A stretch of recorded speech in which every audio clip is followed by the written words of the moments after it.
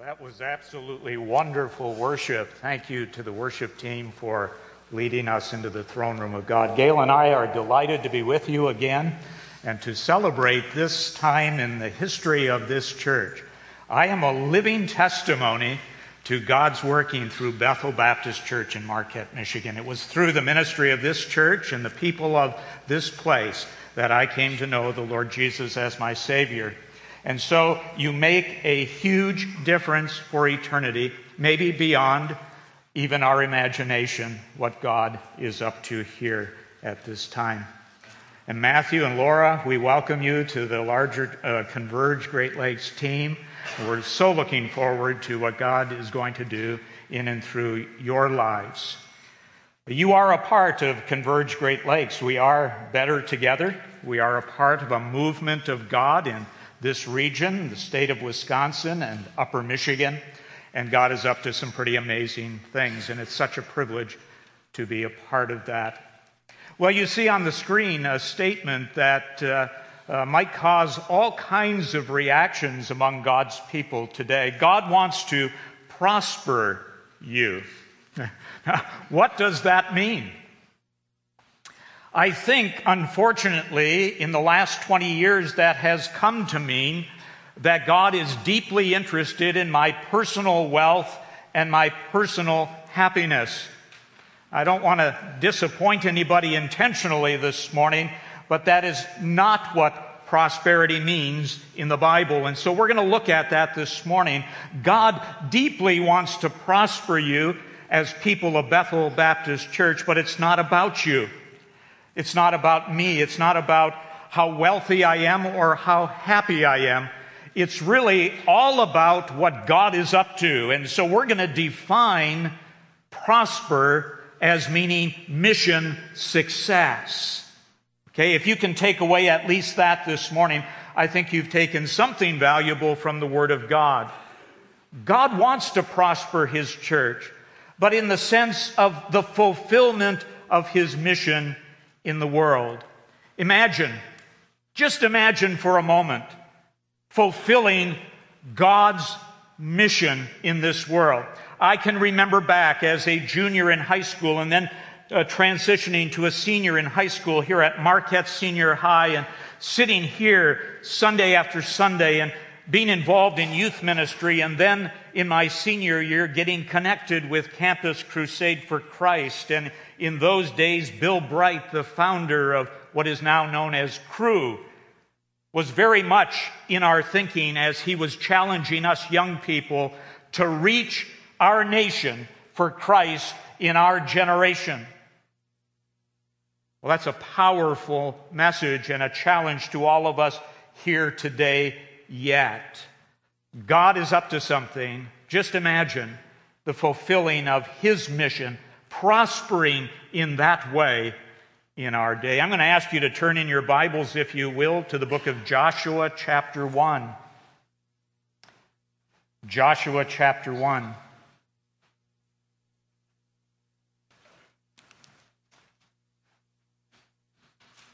You know the story of Moses leading the Israelites out of captivity in Egypt and leading them on that journey toward the promised land. It wasn't a straight shot.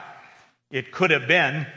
But God's people went kicking and screaming. God's people had their own priorities. And so Moses had a 40-year journey. I don't know how long the trip would have taken under normal circumstances, but I can guarantee you it wouldn't take 40 years to get from Egypt to the promised land. Well, it did, because the people weren't cooperative with the mission. So Moses never made it himself into the promised land. He handed the baton of leadership off to a man that he had mentored for some 40 years, a man by the name of Joshua. And now as we come into the book of Joshua, they are on the edge of mission success.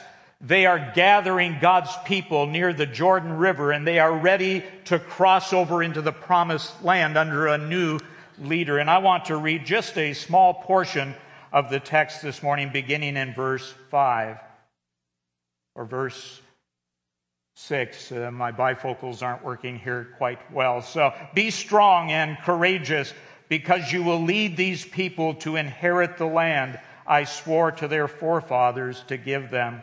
Verse 7. Be strong and very courageous. Be careful to obey all the law my servant Moses gave you. Do not turn from it to the right or to the left, that you may be successful wherever you go. Do not let this book of the law depart from your mouth. Meditate on it day and night, so that you may be careful to do everything written in it. Then, and that's an important word in the text, then, there's something transitional about that word. Then you will be prosperous and successful. Now, if you turn over to chapter 3, beginning in verse 5,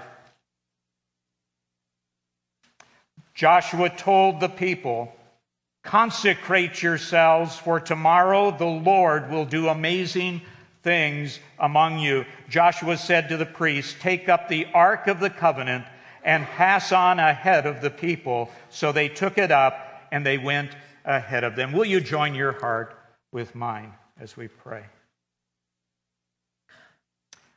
Father God, we just love you so much. We love your word, and we love the fact that you have saved us through the blood of your only Son, Jesus Christ, and you have called us into mission. As Dr. Matthew even said this morning, moving that ball forward.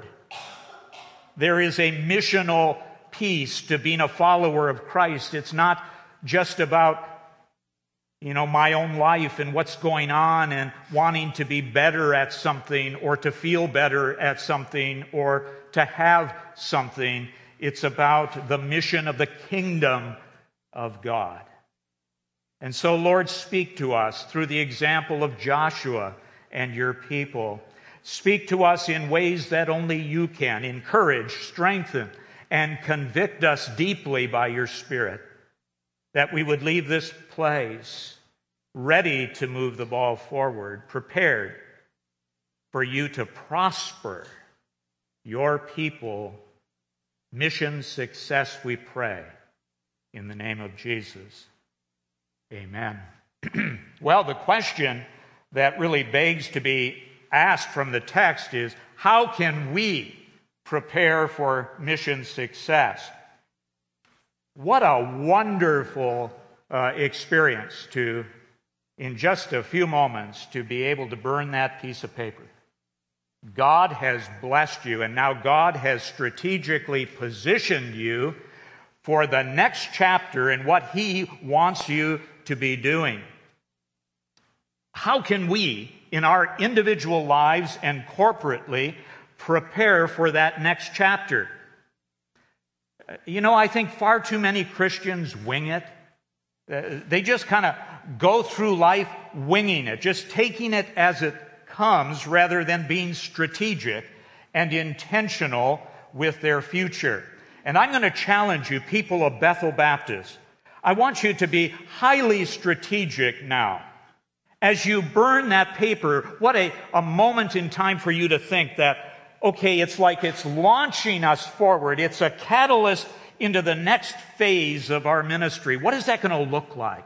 What is God going to do? God told Joshua, I'm going to do some amazing things. I think sometimes we miss those things because we're looking for the ordinary. And I'm going to ask you to be looking for amazing things and be thinking about the next phase. And now, what can I do to prepare for that? I'm going to share 4 things that you and I can do in our lives and collectively as a church. It comes right out of the text. First of all, be strong and courageous. You saw that. In fact, you saw it repeated in chapter 1. Be strong and courageous. And then again in verse 7, be strong and very courageous. Now, why do you think God used that language with Joshua? I can only speculate, but Moses had a group of people that were not focused on courage. They were focused on their own feelings and comfort and it wasn't really going their way in the desert. And at moments, they actually thought it was better being back in Egypt, in captivity. If you're going to conquer the promised land, it's going to take great courage. We're going to have to be strong, not in ourselves, but in the Lord. Remember what Paul said to the Philippians, I can do all things through Christ who gives me strength. We're weak. We're no different than the Israelites. Unless we apply the courage that God is willing and ready to give us for the next chapter. And I believe if you look around at our nation, church building, kingdom building, advancing the cause of Christ is not getting easier. I don't know about you, but I see it getting more challenging. There was a day, as a child of the 1950s and 60s, I'm not one who says those are the good old days. But in some sense, they were simpler days. Even the general culture tended to cooperate with God's mission. They didn't even know it. But there was a tendency throughout the moral fabric of America and the thinking of America that kind of cooperated with Judeo-Christian ideas. And now that's slipping away rapidly, and we're entering a phase in our nation, and I'm sure that you're going to be entering as you seek to advance the kingdom, where courage and strength is needed like never before. Can we stand for Christ in the midst of a nation slipping away from those foundational pieces? And so I challenge Bethel, as you burn the mortgage, think of it as an opportunity to determine in your hearts, God, give me great courage to stand for you in these days. That's how I can prepare, and you as well. Number 2, be careful to obey. Comes right out of the text. Verse 7, he says, be careful to obey all the law my servant Moses gave you. Do not turn from it to the right or to the left. Why? So that you may be successful.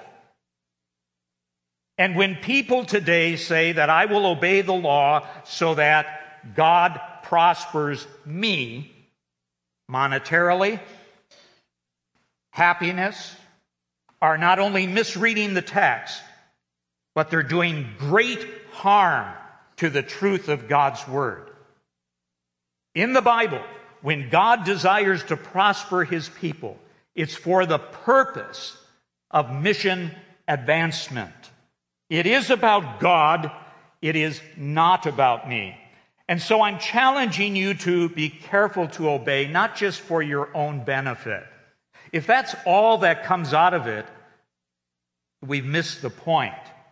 You're to obey so that we're successful in our mission as a church.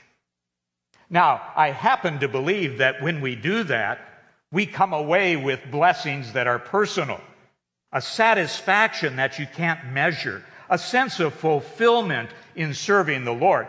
But that is not the goal. That's just icing on the cake that comes from obedience to God. Be careful to obey. Don't veer off to the right or to the left. As a visual person, I like to study the text and allow God to paint a picture in my mind. And here's the picture I have of that text. Gail and I, back in the early 1970s, lived in southern Spain, a very poor area of Spain. And we lived on the 4th floor of an apartment complex with a little balcony. And one day I was out on the balcony and I noticed next door there was a business with a concrete wall around the business. And instead of putting barbed wire on the top for security, they probably couldn't afford it, they put a strip of concrete and embedded broken glass into the concrete. So the wall all around this complex had little different colored shards of glass, very sharp. And on this particular day, I'm leaning over the balcony and I'm watching this cat. Now, if you have a cat, you can appreciate this old-fashioned word, circumspectly. Okay? That's what the text means. This cat was walking along that wall with one paw between the glass shards and another paw, and gingerly making its way across the wall. And I believe that's what God is saying to us, that we are to walk through this life ever so careful that we don't fall off to the right or to the left, and there's many obstacles on that narrow path. Walk carefully in obedience to my holy word. Are you living that way? If you are preparing yourself and your church for mission success as we go forward. So, be strong and courageous. Be careful to obey. And then verse 9, the end of verse 8 then says, then you will be prosperous. Then you will be prosperous. Then. And that's the key to the text. If we live these kinds of lives in submission to the courage of God in our lives and ready to obey at every move that we take, then God will prosper us in that mission. Number 3, if you turn to chapter 3, another thing that we can do in preparation is to consecrate ourselves to God. That's what he tells Joshua and the people. Consecrate yourselves, for tomorrow the Lord will do amazing things. Before I do amazing things, you consecrate yourself. Now, what does that mean? That's kind of a fancy word. It simply means set yourself apart. Set yourself apart for God's purpose and God's blessing on your mission. And so before we ever take a step forward, we need to stop and say, God, will you bless my part in this mission? I am here for you. I am setting my life apart for you. This is all about you. I understand that I may step on that sharp glass along the way. I understand that there are many dangers out there, but with your courage and with your holy word that I will obey, God bless me in mission success. You see, before the Israelites ever crossed the Jordan River, they had to stop complaining and start consecrating. Are you with me? 40 years in the wilderness would morph into 80 years in the wilderness, would morph into eternity in the wilderness, until you're ready to put yourself aside and God out front. Consecrate yourself to God. People of Bethel, will you do that in your individual life? And collectively as a church, will you just determine as you burn that mortgage today, we consecrate this group of people for the mission that you have before us here in Marquette, Michigan. And Gail and I arrived last night, and my mom no longer lives here. She's in assisted living in Kingsford. And so we don't get up to Marquette as often as we used to, but we both look at each other and says, this is in my blood and my history. And we drove around the island, and I said, there's no other place on planet Earth than the island that brings me right back to my childhood. Brings me back to memories with Grandma and Grandpa and growing up and all of that. Marquette's a special place in my heart. People here need the Lord Jesus Christ. God has planted Bethel Baptist strategically here in the city, has gifted your leadership, has brought a people together. And as I worshiped with you this morning, I was just in awe of God as I heard your voice raised to Him. I believe you're on the verge of some amazing things. These are the things I can do You see, I can't control all the rest. I can't control what's happening in America, and I can't control, when this happens and when this doesn't, but I can sure determine in my heart to be courageous with the power of God. I can determine to obey His word, and I can determine to consecrate my life to Him. Number 4, put God out ahead of you. If you look at chapter 3 and verse 6, Joshua said to the priests, "Take up the Ark of the Covenant and pass on ahead of the people." Do you remember what the Ark of the Covenant was? It represented God's presence to the Israelites. In the tabernacle, the Ark of the Covenant was the item located in the most holy place, the Holy of Holies. Only the high priest could enter once a year. Man could not touch the Ark of the Covenant. He would be struck dead. This represented God's presence on earth. Of course, we know that He sent His Son. Don't need an ark anymore. Jesus came in the flesh and dwelt among us. But this Ark of the Covenant to the Israelites and to Joshua was very significant, for it represented God's presence. And before they ever took a step into the Jordan River, which, by the way, God did amazing things and parted the waters again.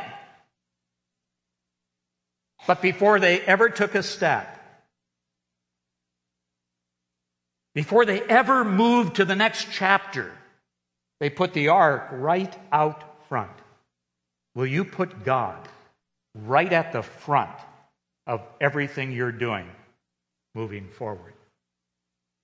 See, we have to be strategic about that, because if we don't think about that, if we don't talk about that, if we don't plan for that, God will be marginalized. God will slip to a second layer of priorities in our churches. Oh, that will never happen to us. Don't ever say that. I believe the church in America today, as never before, is vulnerable. You are vulnerable. Good churches, gospel-preaching churches, loving churches are vulnerable to marginalize God and to allow God to slip to a lower tier of priorities in our thinking, our planning, our lives.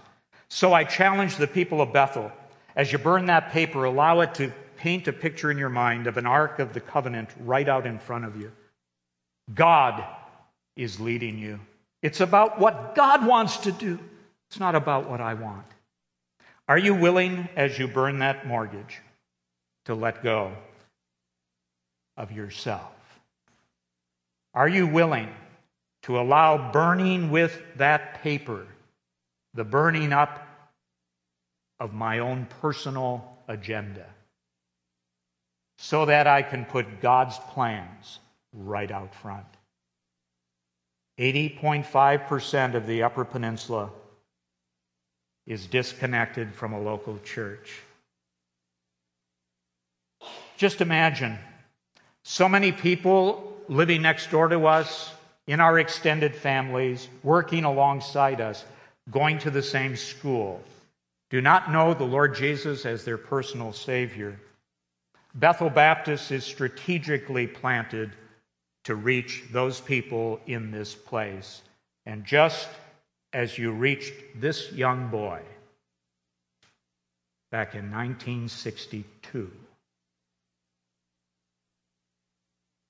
which person is the next to come into the kingdom because of you?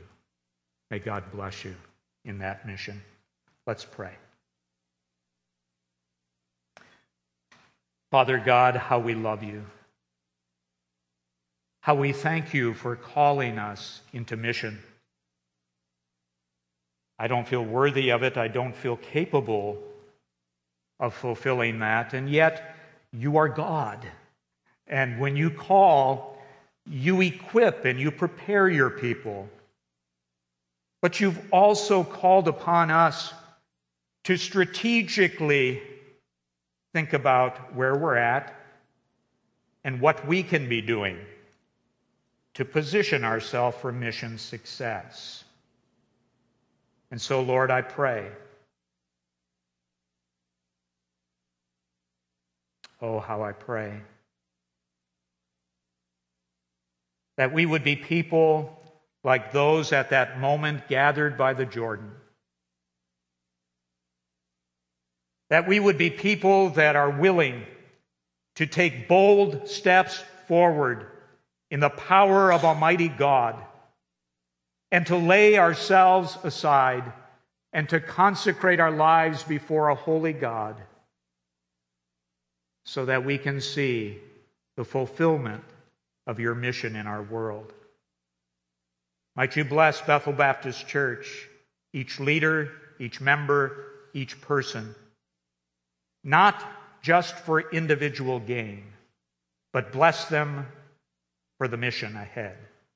And I will give you thanks and praise until we stand before him face to face and praise him together for eternity. In the name of Jesus, amen.